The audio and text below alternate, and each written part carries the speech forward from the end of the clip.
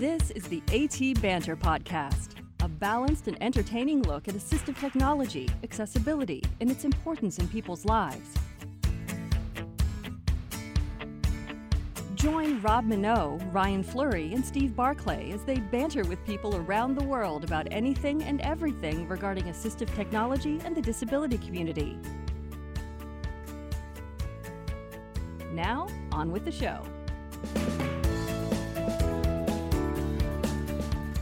Hey, and welcome to another episode of AT Banter. Banter. Hey, my name is Rob Minot, and hey, look who it is joining me today, Mr. Ryan Fleury. It's me again. And Mr. Steve Barclay. Where? I don't see him. I don't see him. And there's my phone. That's Never amazing how that fails. happens. Never fails.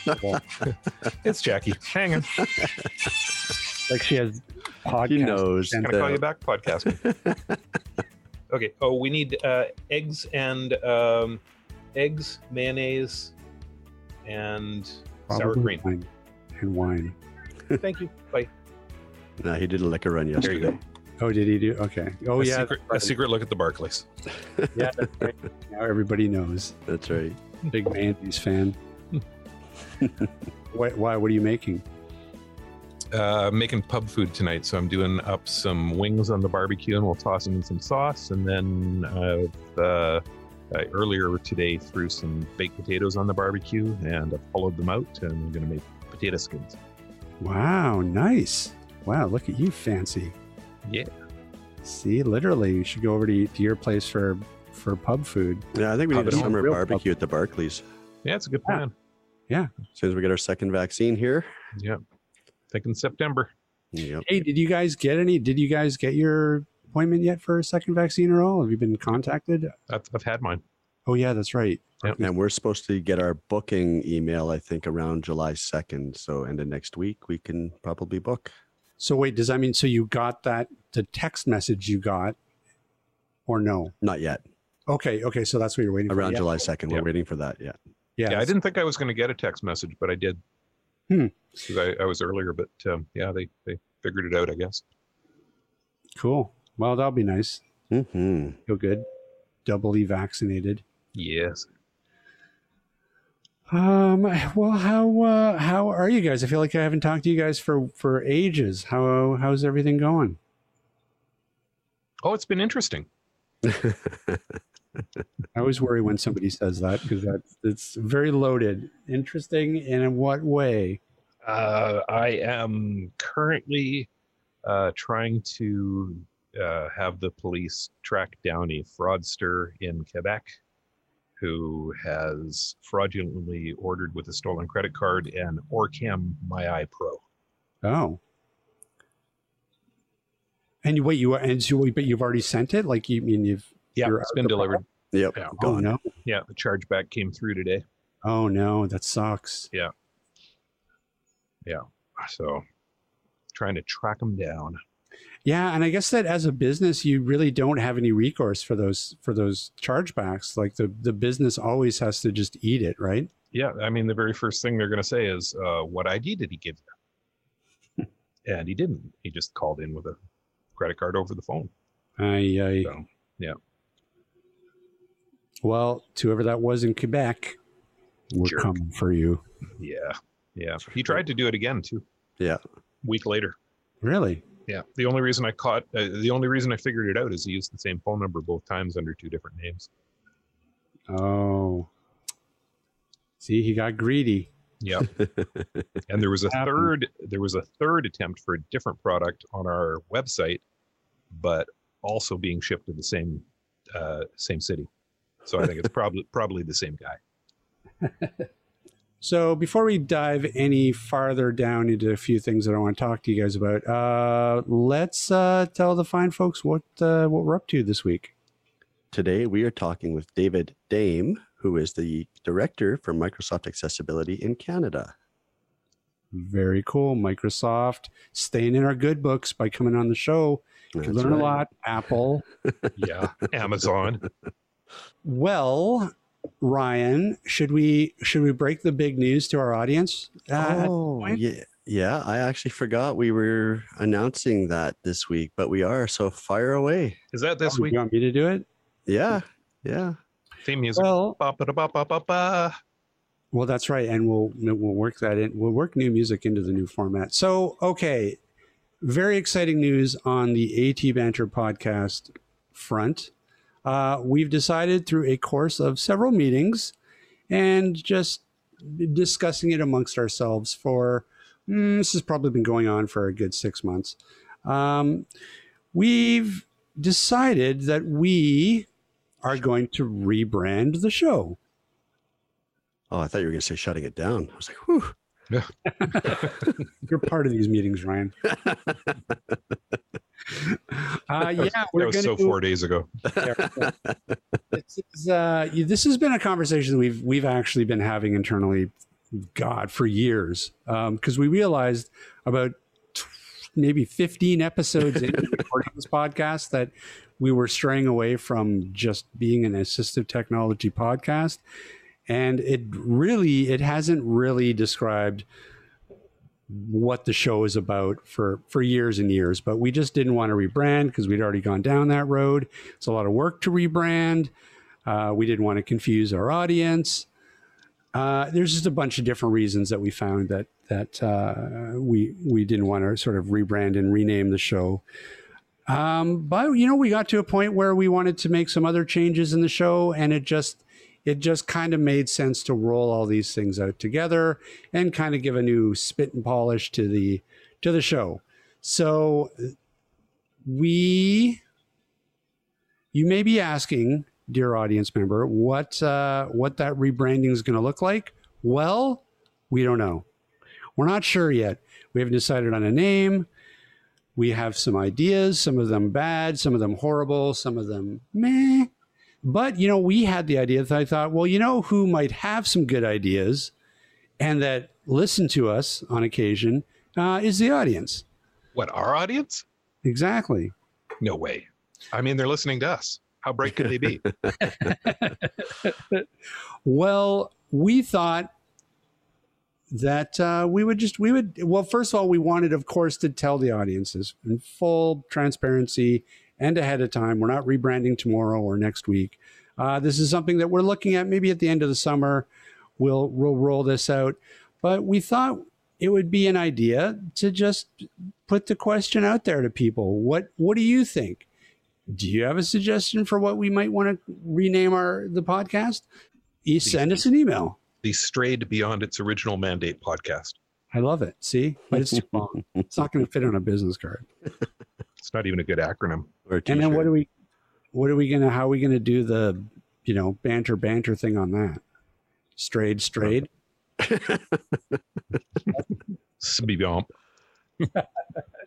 We at least need it to make up a good acronym. Yeah, Sbibomp isn't a good one. Right. No, not at all. No. So that's coming down the pipe. We wanted to share that with the audience. We wanted to be fully transparent, and we'll certainly keep you posted in that sense. But that's coming. We're gonna rebrand a bit, maybe shift the format of the show around a little bit. But listen, if you have any sort of suggestions for a name, or even for some stuff that you would like us to talk about, anything at all, any sort of suggestions that you have for the show, now's the time. Email us, cowbell@atbanter.com, and throw your hat into the ring. And hey, you never know.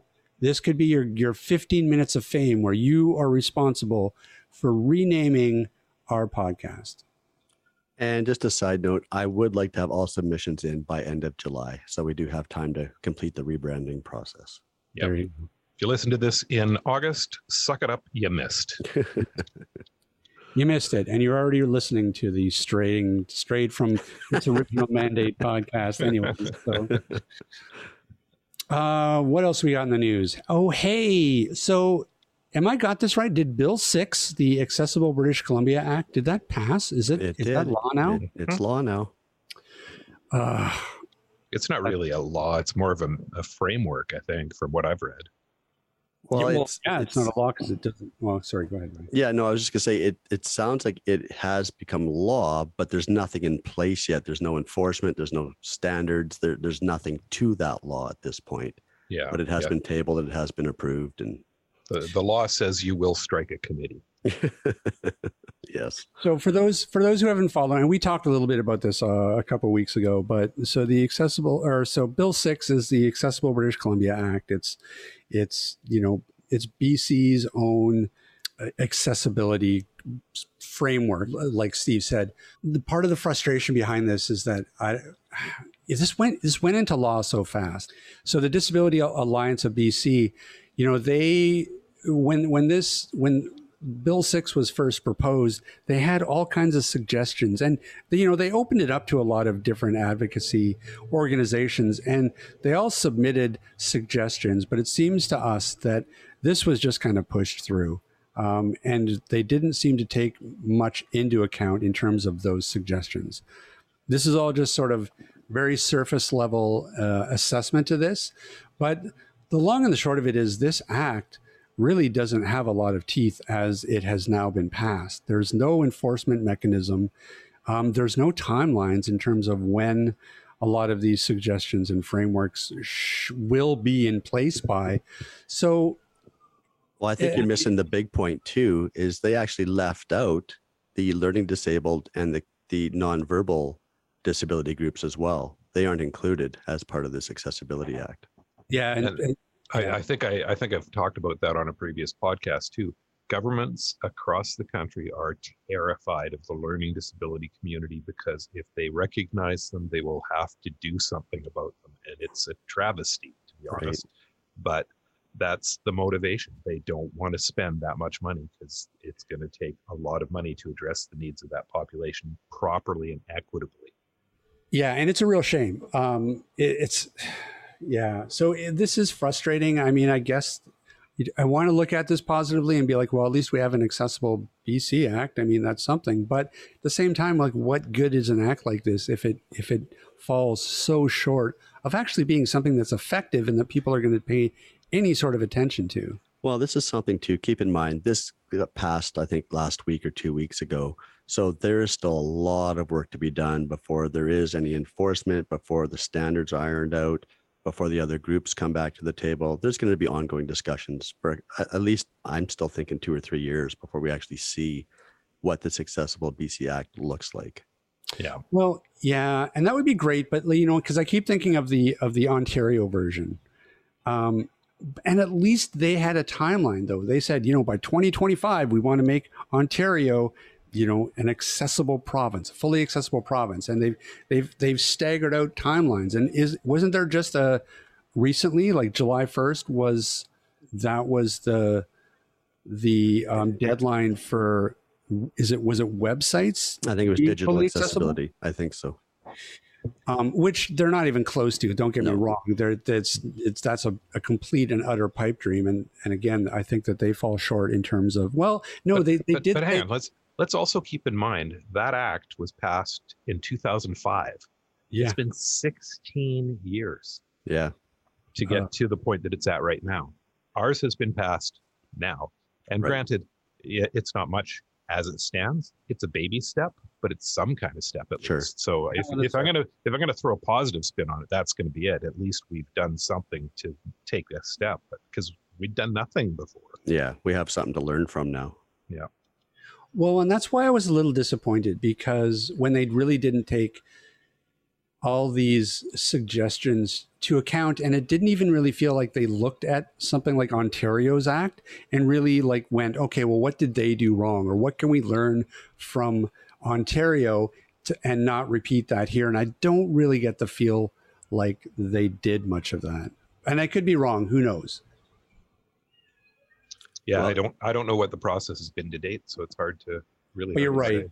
But you're right. I mean, at least we have something. It's a step, and hopefully this is something that the plan is to build on and to use as sort of a template to build out something that's going to be really, really make a difference in the next, say, 20 years in the province. Absolutely. What else? You guys got anything else interesting to talk about? Nothing else happened this week? No. Building collapsed in Florida. Yeah, I heard about that. That's crazy.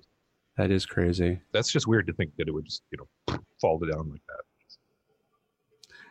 Yeah, that's my worst. I'm never trusting a high rise again. Yeah, I know, and I live in one. I've always worried about that, living in a high rise, like in an apartment, just being like, what would happen if the building just collapsed? Well, Mike Calvo from Numa Solutions, his cousin lived in the building. Oh my, really? And she's okay, but it's crazy. Yeah. They apparently were having some roof work done. So I have a theory that what happened was the contractor probably piled up too much stuff in one place on the roof and collapsed the roof. But it's the only thing I can figure would cause a collapse like that. Yeah, they're not talking about why it came down. They don't know. Yeah, well, I'm sure that'll come up. I mean, I wonder. I just am curious too, how old the building was and all that sort of stuff. Mm-hmm. I mean, I think that's going to be the real rush because like I heard somebody say yesterday on the news, they're just like, this doesn't happen in first world country. Like buildings don't just fall down by themselves. Like this is an affluent building too. It's not like rundown housing or something. This is where rich people live. I tell you, the news is just depressing. Yep. I gotta get off my news addiction. I just gotta stop reading the news, because it's either just start going to the Good News Network or start watching Disney stuff. Or videos of stoats on Netflix. No, you know what? Disney isn't even an escape, because they keep making those shitty live action versions of all their cartoons. They're all terrible. I don't know if you've seen any of them, but they're garbage. Go back and rewatch Animaniacs. Classic. Hey, Ryan. Yeah, Steve. Let's do a segue. Okay, how do we do a segue? One of us has to say something like, coming up next. Oh, I like that. I like the voice. Is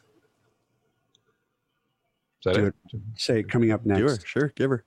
Coming up next. Mm-hmm.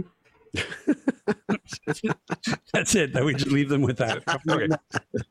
This is the segue. Pay no attention to it. Let's pretend this is smooth introduction of this week's guest. That was my impression of a segue going off a cliff, just like the owners. Joining us now is David Dame from Microsoft. Dave, I want to thank you so much for taking some time today to join us to talk all about Microsoft and AI and accessibility. I am Ryan Fleury, and in the room with me today are Steve Barclay. That would be me. And Rob Minot. Hello. Gentlemen, joining us is Dave Dame, who is the Director of Microsoft Accessibility for Canada. Hi, everyone. Well, actually, I live in Canada, but I report into Seattle. Oh, okay. Perfect. Another Canadian. Seattle is the closest thing to Canada. Like they're pretty much honorary Canadians. Well, them in Minnesota, right? So true. That's right. Seattle's getting a hockey team next year, so our takeover will be complete. Exactly. It starts with sports, and then I get them to love bacon, and now they're all ours. Excellent. Well, listen, why don't we start off with just learning a little bit about you and what you do over there at Microsoft? Yeah, so I've been at Microsoft for 11 weeks now.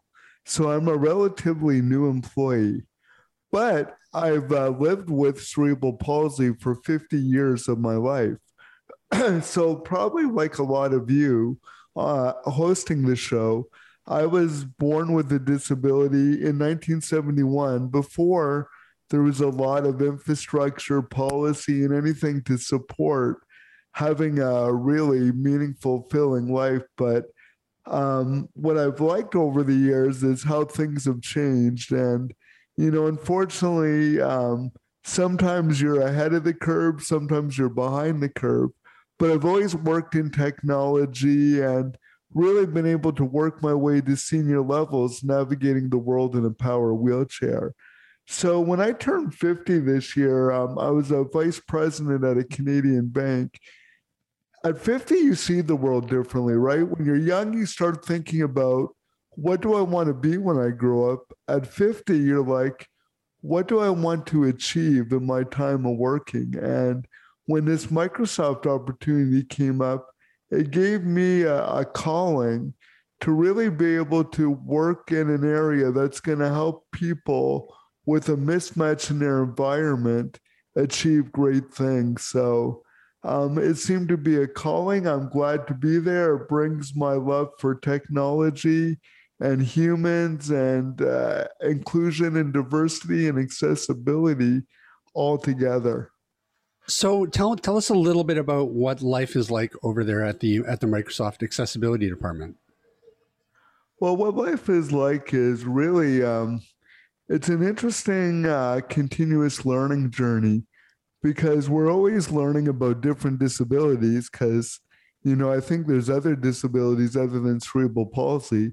So trying to learn about the different disabilities and the cross-sectional disabilities and the variance of it, while learning what assistive technology is out there and really trying to understand the current gaps in technology.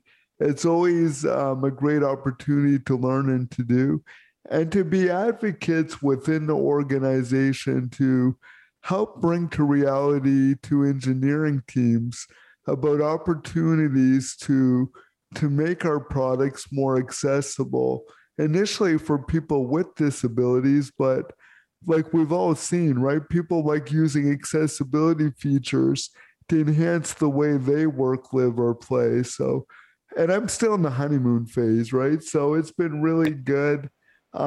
Great support so far. And I won't lie, sometimes it gets challenging and frustrating, but we're stubborn. We want to continue to push through, and it's been a great experience so far. So even working within the assistive technology field for many, many years, as the three of us have, one of the challenges can really be is literally like trying to keep up with the technology that's out there, and and sort of related to that, the needs that are out there for people. Is that what you guys find there? Is that part of what you guys sort of have to do, is find out what new technology is coming down the pipe and then try to use that to build more functionality into Microsoft products? Well, yeah, and you're exactly right. It's an ongoing to understand what new technology innovations are there and what opportunities are there, right? Because sometimes, in technology companies, we build a solution, then we're chasing a problem. And really, as when you're working in accessibility, you can see where technology can solve a fundamental problem that we've learned to live with, that we can remove that friction. That's when there's a great opportunity, right? What kind of technology do you guys sort of latch onto in that sense? Like what are you guys sort of on the lookout for, or are you more focused in on like listening to the community and trying to find their needs, or is it sort of a balancing act? Well, you just mentioned what the complexity of our role is. So I sit exclusively in the Surface hardware division, where we're focusing on hardware, but we know hardware is just the entry point to experiences. So we work with our partners in Windows and Office to understand. But that's where you're right. There is a balancing act to really understand where the community is needing, right? What they're doing. And we like to actually talk to real users, like real people with disabilities, to understand, where are we missing the mark? What are the struggles? And trying to capture all that information and then try to blend it and get it into the roadmaps that we're building to create experiences for a whole variety of users. So you're right. You feel like you're on a treadmill going in multiple directions and you're just trying to keep up. Ryan, have you sent Dave your manifesto? Ryan is a great guy for feedback on when things are working and not working. Well, and these are just what we need, right? We love hearing from the community. What I like about Microsoft is what they've learned and where we've come to today. And we're by no means saying we're perfect, but we're always striving to be better. It is that constant, pretty much frank feedback that we get that we want to champion and do. And what's interesting at Microsoft is what I've noticed from anywhere else I've worked is the number of pockets where accessibility exists. We have it in our corporate external legal affairs, all the way to the different software divisions to where I sit in the hardware division. We have many different pockets with their specific focus on accessibility, but we're continually working together to get that holistic view, to remove those roadblocks and friction, to really trying to engage into new enablement as quick as we can.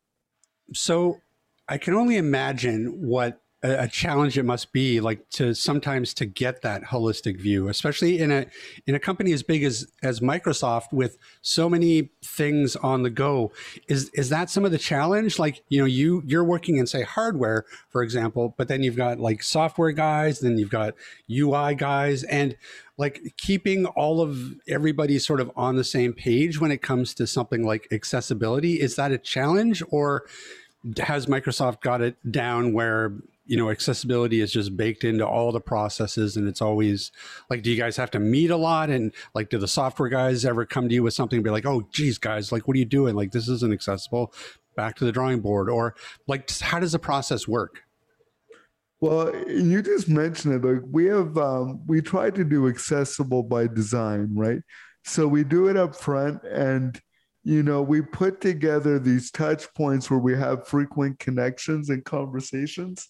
Where the real challenge actually gets is, as humans, we have our own opinion on what is the best way to handle that accessibility thing. So it's that diversity of opinions that come together where we ideate to come up with really maybe the best solution to do that, right? Because it's when we weigh in the different opinions.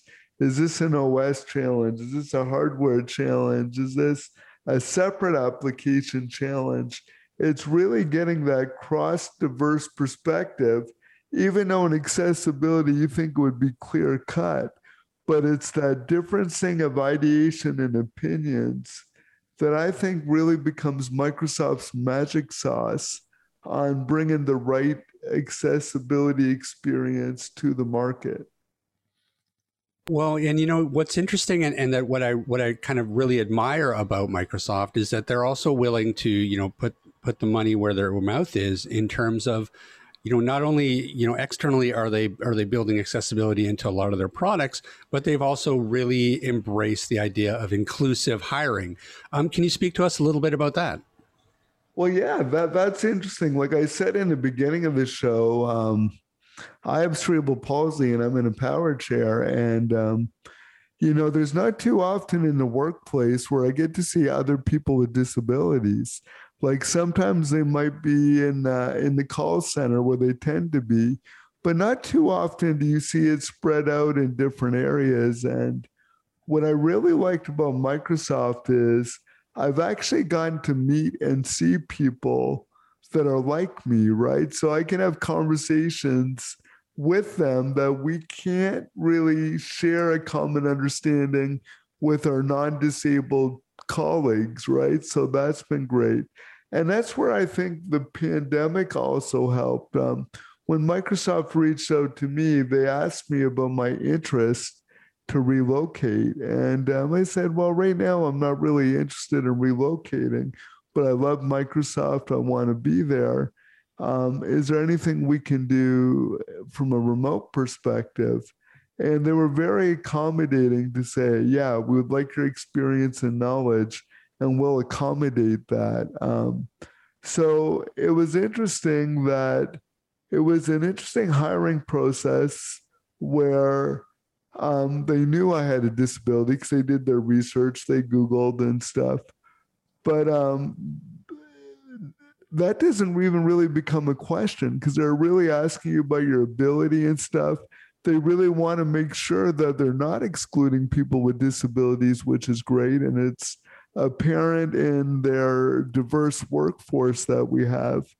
But they really try to make sure people can bring their best selves to work because they have a great accommodations group that whatever you struggle with, like personally, I struggle with putting slides together that, you know, you can get assistance to that. So they're really huge on ensuring that they do have people with disabilities within their workforce, because that's how you really get understanding and empathy, right?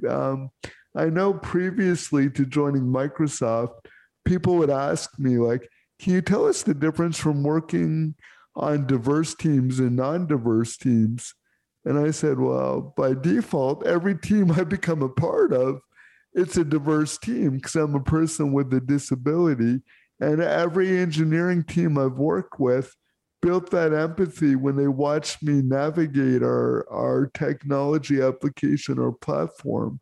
So I think their reason for trying to build a great inclusive workforce with disabilities, not only to get that cognitive diversity that we bring because of our lived experience with disabilities, but to really amplify the understanding and empathy for all the employees that may not have been exposed to a person with a disability.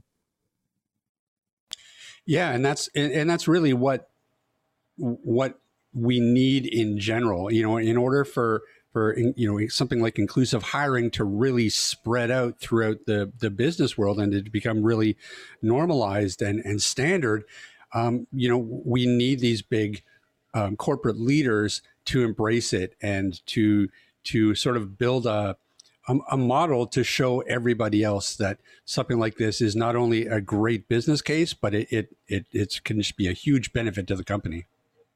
Well, I always like to share this story on my first job, right? I graduated from university and it took me 9 months to find my first job because, in 1994, not a lot of workplaces were accessible. And when I found my first job, I found out the first day that I couldn't get in the washroom. I didn't think to check it out before I started my job. So instead of mentioning something, I didn't feel safe. So I chose to not go to the bathroom all day while I was at work. I would choose to hold it every day and I had to work 12 hours a day because I was doing an administrative job that was really relied a lot on my hands, which looked very arthritic, to do the training logistics to book and train training manually on papers and folders. And the rest of my peers could do it in 8 hours. It took me 12. Given that I was already ahead of using technology, like most people with disabilities are, technology was that level setter. I decided to build a website and use technology where people could self-enroll and then vendors could sign up for what they want. So what was taking me 12 hours a day was now only taking me 3, where the rest of my peers were still taking 8. And it wasn't that I was smarter than them, but because it was a problem for me first, my diverse perspective, I was able to fix it where everybody could benefit from it. And now that it was only taking them 3 hours a day, which gave that introduced productivity that maybe wouldn't have been discovered so quickly if they hadn't hired somebody with a disability. So not only do disability bring different insights into seeing mismatches of environments, but it also makes people closely relate to seeing the world differently, which only makes the workforce a lot better. And I like how you mentioned inclusive hiring, because everybody always says diversity and inclusion. But I think until you have inclusion where I feel welcome, we will never have that diversity. It's one of those things that just makes so much sense that, you slap your forehead and go, wow, why didn't people think of this ages ago? But to be able to put out into space, like new assistive technologies, and utilizing those technologies into existing products, having a segment of your workforce that intuitively knows what the needs of the customer are, it makes total sense. Right? Because I always like to say, I have cerebral palsy, but my money doesn't. So if you want my money, you better buy a product or service that I can use, or I'll find one that I can buy. Ryan, you need to use that. You need to steal that and use that next time you're fighting with a company. Absolutely. Yep. Talk to us a little bit about the just announced the 5-year initiative that Microsoft has announced.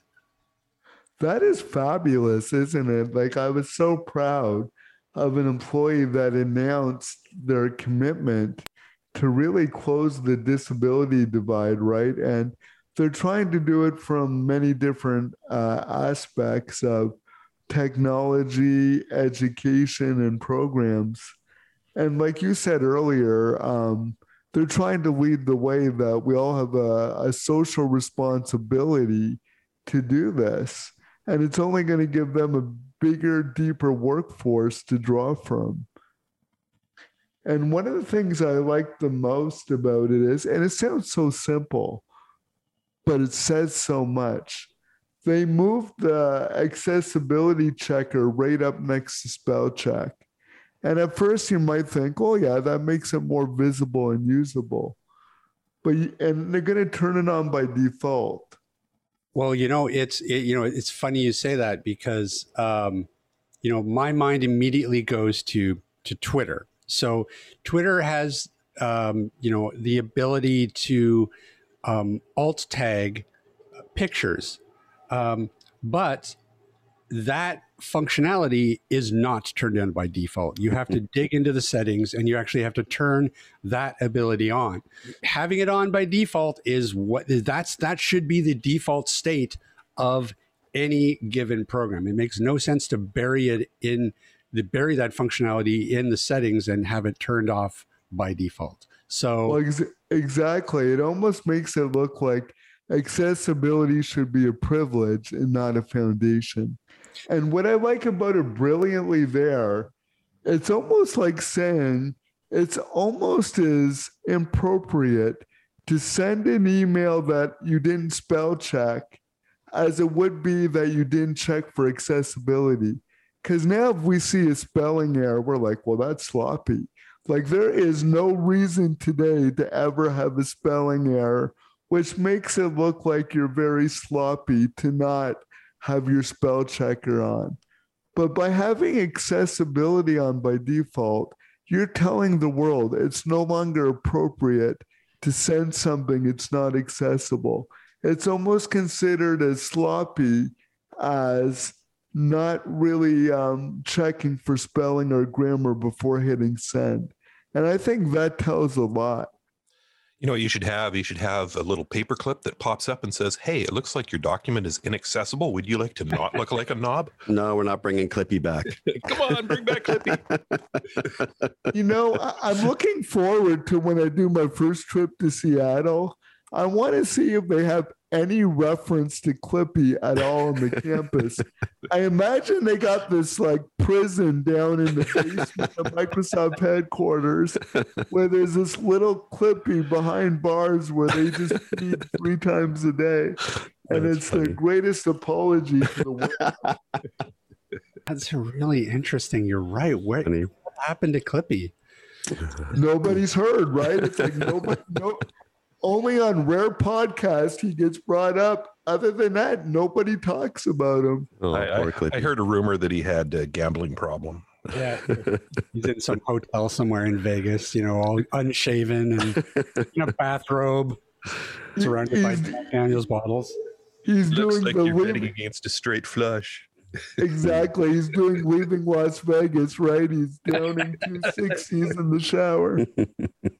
Well, there you go. I smell another hashtag campaign, guys. That's right. Hashtag where's Clippy? What happened to Clippy? That's right. Where's Clippy? Come back, Clippy. We're getting sidetracked once again. Sorry, I do that. No, that's great. I love it. I love Clippy. What were we talking about? Well, I think we're talking about the closing the disability divide initiative Microsoft announced a little while ago. And, we're talking about the technology. The second part they're doing is education, because with education becomes opportunity, right? So by them really trying to get down and make reading more or learning more inclusive and accessible, we're really starting to close that gap and gateway for employability and getting people out into the society and community. So I really glad they really took the lead on this. But to be honest, my hope is every other company catches on, and we're just another one of them, and we're not the first one. That's what I would like to see, right? I know I should say Microsoft should always be on top of this, but as a person with a disability, I want to see the world do this where we're just part of the status quo. Well, and what's interesting too is that I think that one of the really important things about having accessibility such a standardized feature in things like office products and how that ties into inclusive hiring, you think about it, and almost every company out there, they're using Office in some capacity, in their systems.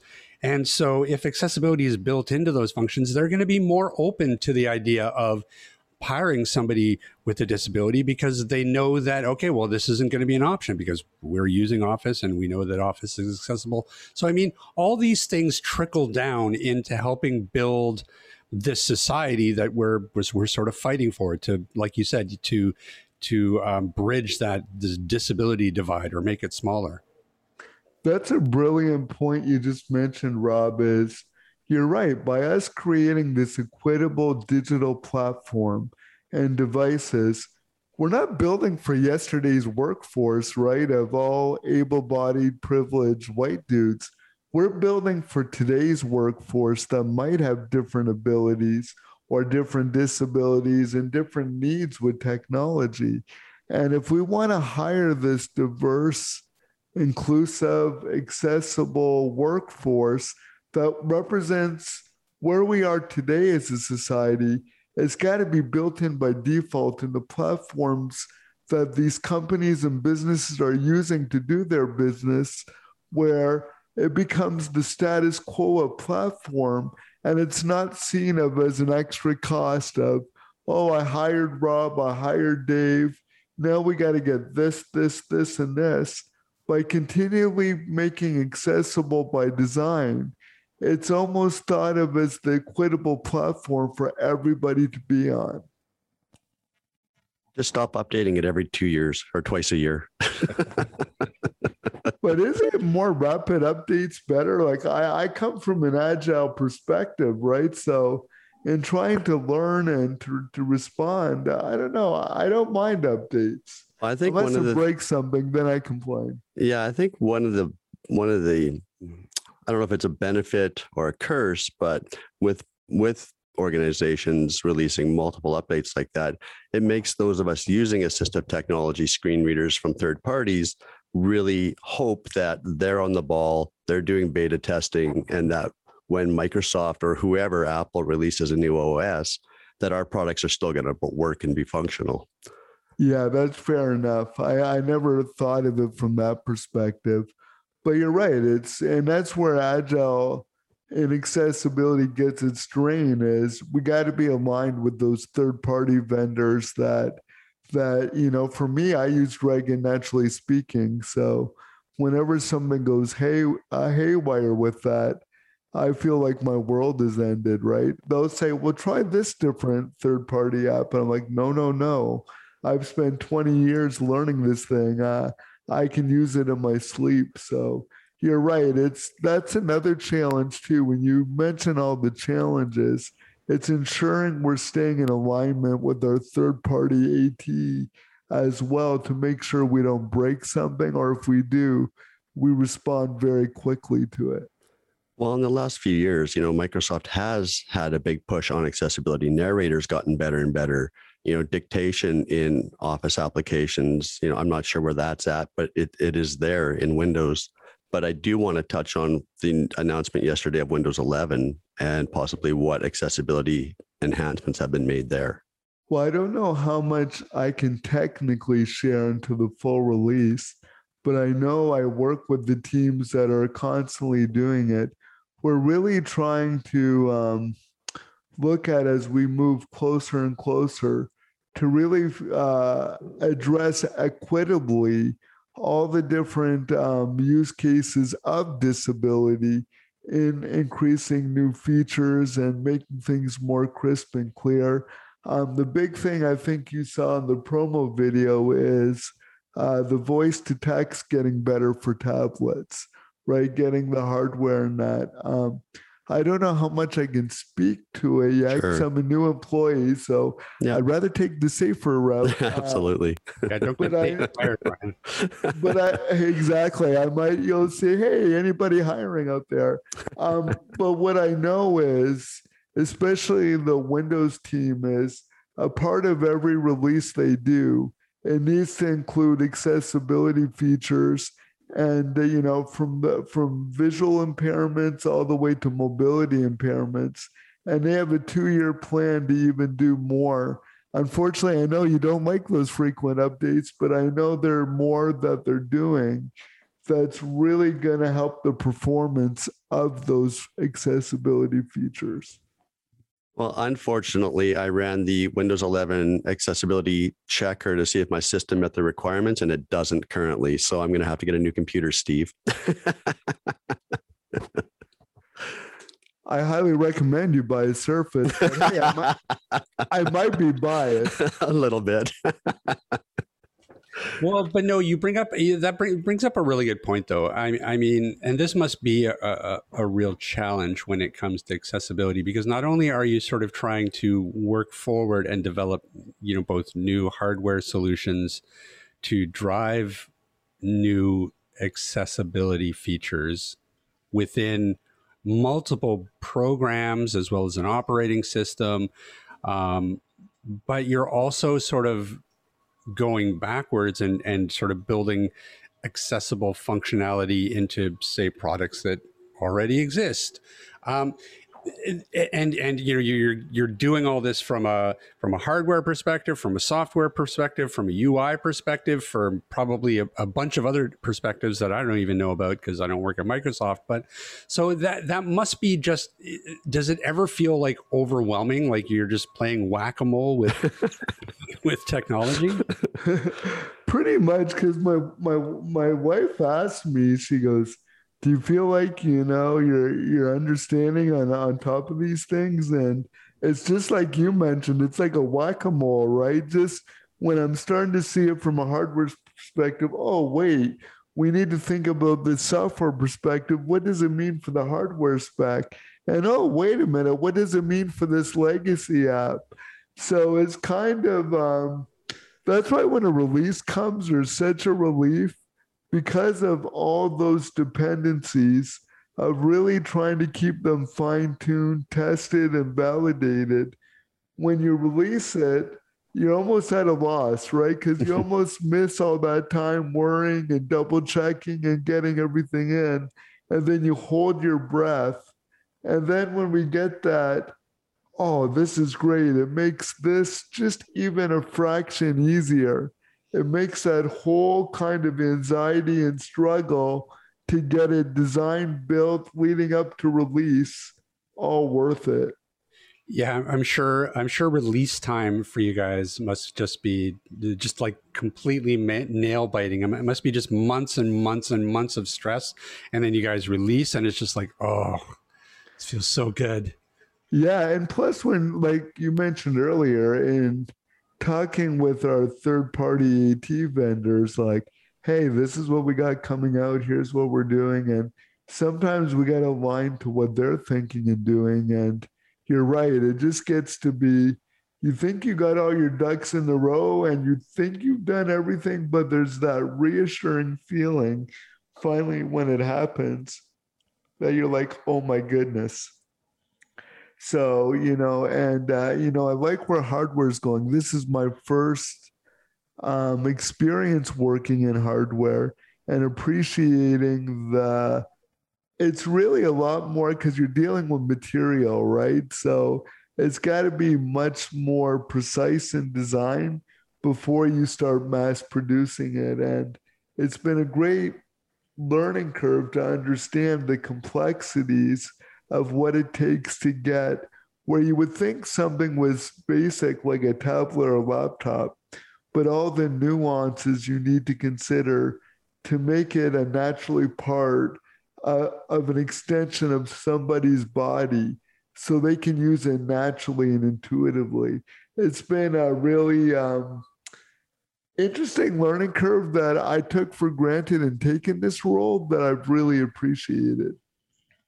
Yeah, and it's interesting too, because I feel like the whole notion of accessible by design, as silly as it sounds, it's a relatively new concept in terms of implementation anyways. For a long, long time, assistive technology has always been sort of an afterthought. We've engineered solutions to existing products to make those things accessible, like, just sort of hammering in a square peg into a round hole and making it work. But this idea of universal design is probably another way of talking about this, but accessible by design. Can you speak a little bit about what that process is kind of like? Well, I think what's good about this kind of process of accessible by design is it's not looking like an after fact, right? We know think about traditional architecture and buildings, right? We can tell when a ramp was just slapped up kind of half-assed, right? Oh, look, now we're accessible, but the doorway's still too narrow. You can't get in. Or we have to take that maze route to get somewhere because that's the alternate accessible path. So we've seen when we're dealing with physical, tangible things of how painful it can be to when it was being done that way by technology, because you're right. It used to be horrible to navigate a website. It used to be terrible when they bolted it and did it and do that. But when we're doing it by design, people don't realize it is accessible. Like it's not as apparent, which then brings people closer together. And another thing I always like to say is we're all going to be disabled someday.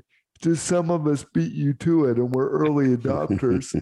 So bringing them into the fold to build something, they might be building it for us today, but they're actually building it for their future selves. So they're starting to be able to future-proof their applications. So I would almost maybe eventually the language might change from building it accessible to future-proofing it so it's always usable. Can you speak at all to how AI is really sort of changing the game in terms of accessibility? Yeah, definitely. What I like about AI is, have any of you on the call had to use voice services before, like either voice recognition or voice commands? Mm-hmm. Yep, sure. Yep. Now, if you remember, we had to be very precise, right? The language had to be precise. You had to enunciate it a certain way. You had to make sure to leave spaces. You had to deliver it in such a rigid format or it wouldn't work. The beauty of AI is it quickly learns the imperfections of how everybody might speak unconsciously or do, and really apply that learning in a way where we can naturally speak to our devices. We can naturally do dictate. Because the best benefit I see for AI with disabilities is quickly learning, for me anyways, is quickly learning that those high effort tasks I do, to be able to easily do them that might not be the highest value. Like if you look at, do any of you use Gmail? And I guess I shouldn't be talking about another product. but what I like about Gmail is it knows what my responses are and it learns my responses. So that way, when you hit reply all, as I start typing, it'll autofill what it will think I might say based on what I've said previously. And it makes it easier for me to have an asynchronous correspondence that I don't even have to dictate, which makes life easier. And you can see that on LinkedIn too, right? When somebody messages you, it gives you some key things of how you might want to respond, which might seem disingenuous, but at least it helps get the dialogue and collaboration going in a more effortless way.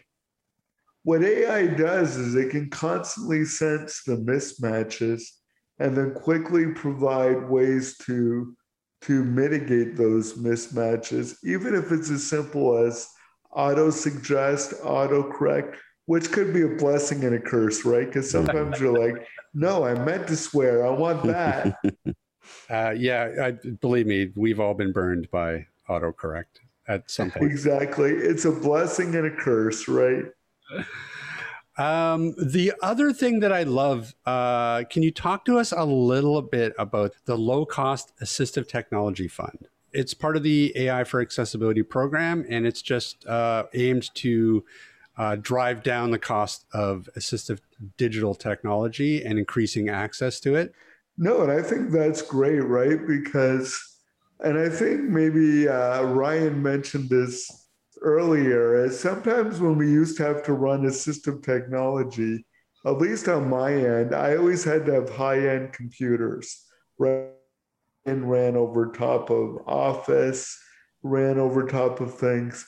So now the exclusion comes, can I financially or easily buy the equipment I need? So I think through digital assistive technology, we can make it economically accessible to many, because, you know, all our families struggled. If you come from a family and you're somebody with a disability, you know, everybody thinks there's magical funding for everything, and there's funding for some things, but it does come at a cost or a hit to a family that makes it exclusive to give their children what they need at an early age to be able to master it. So what I like about this is, and the better we get at marketing these things, right? My biggest pet peeve as a user with a disability is I don't always know about these accessibility features unless I Google for them or search for them on the web. And therefore, if it takes that long for us to find something, what about our parents or peers that if they see, they could easily expose to people? So I think by making it very cost accessible, it's going to make it more visible, and people can start using it to struggle a lot less from an earlier age or from an earlier means.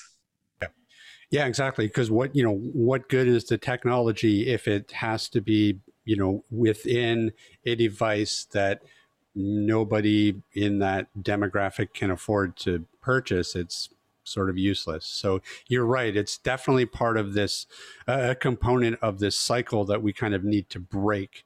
Right, because sometimes the disability divide is economic. Yeah. Right? It can be economical. It can be geographical.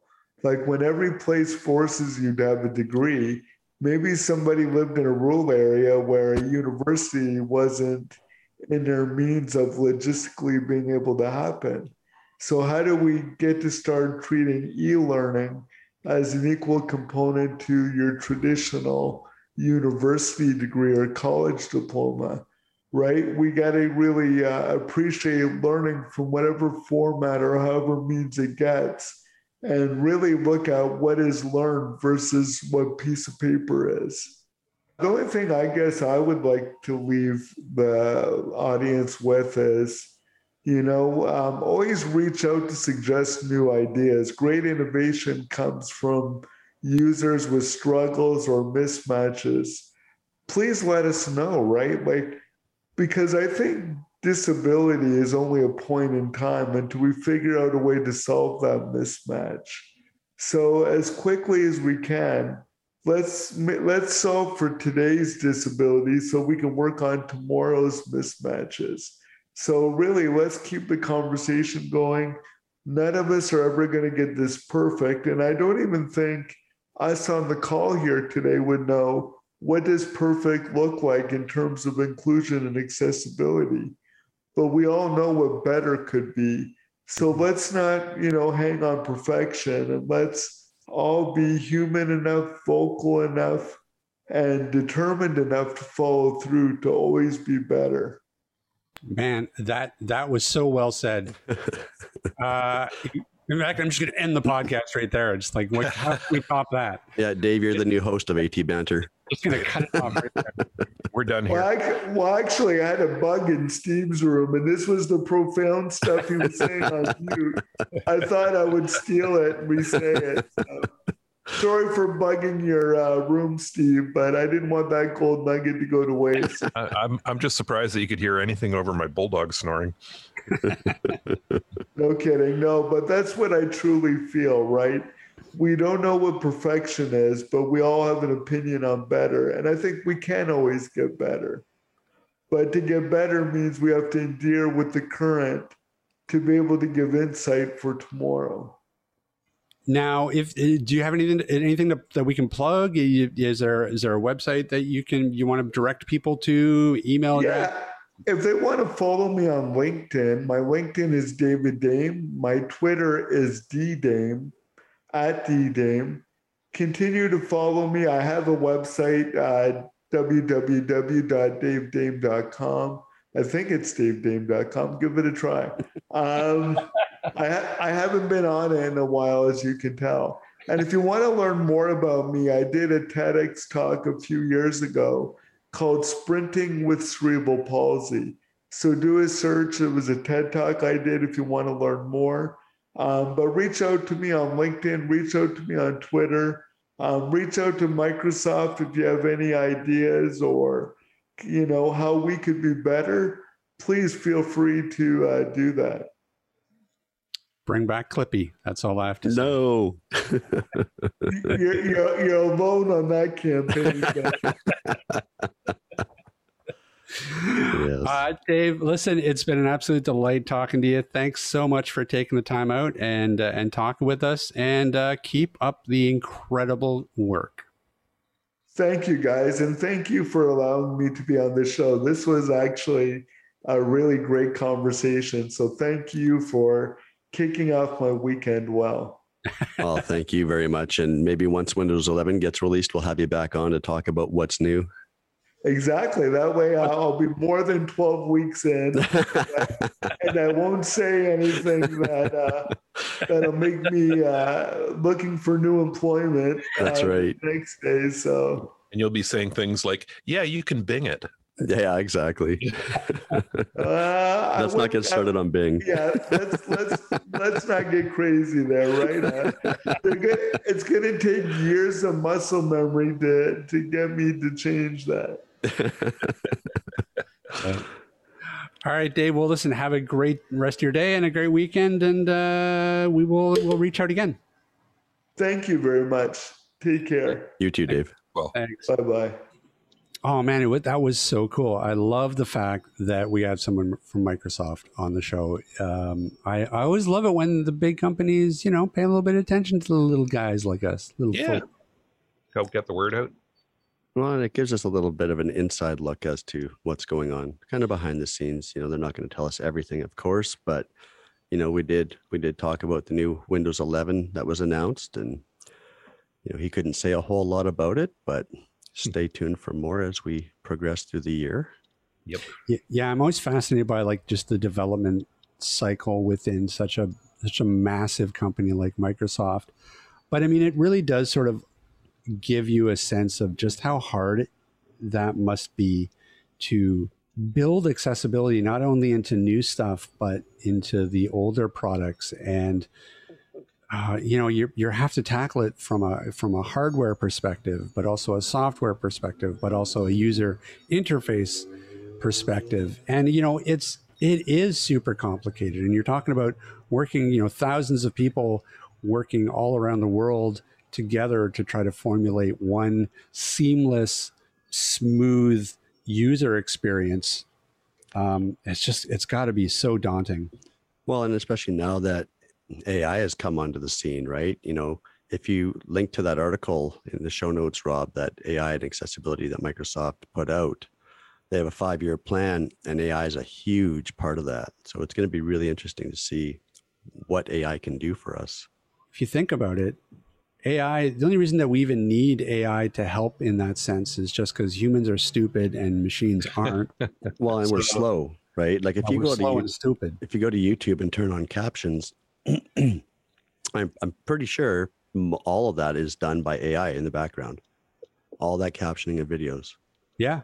right? So it's pretty intelligent as it stands today.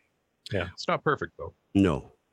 Well, heck, even look at Otter AI, which is what we use to build out our transcription.